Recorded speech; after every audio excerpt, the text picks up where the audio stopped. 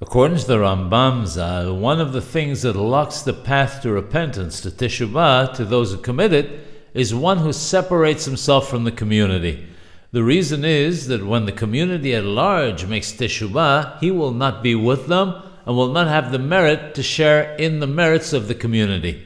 The fact that the community are inspired to repent will not affect him, since he's not together with them and has separated himself from them. Therefore, their desire to repent will not help him at all.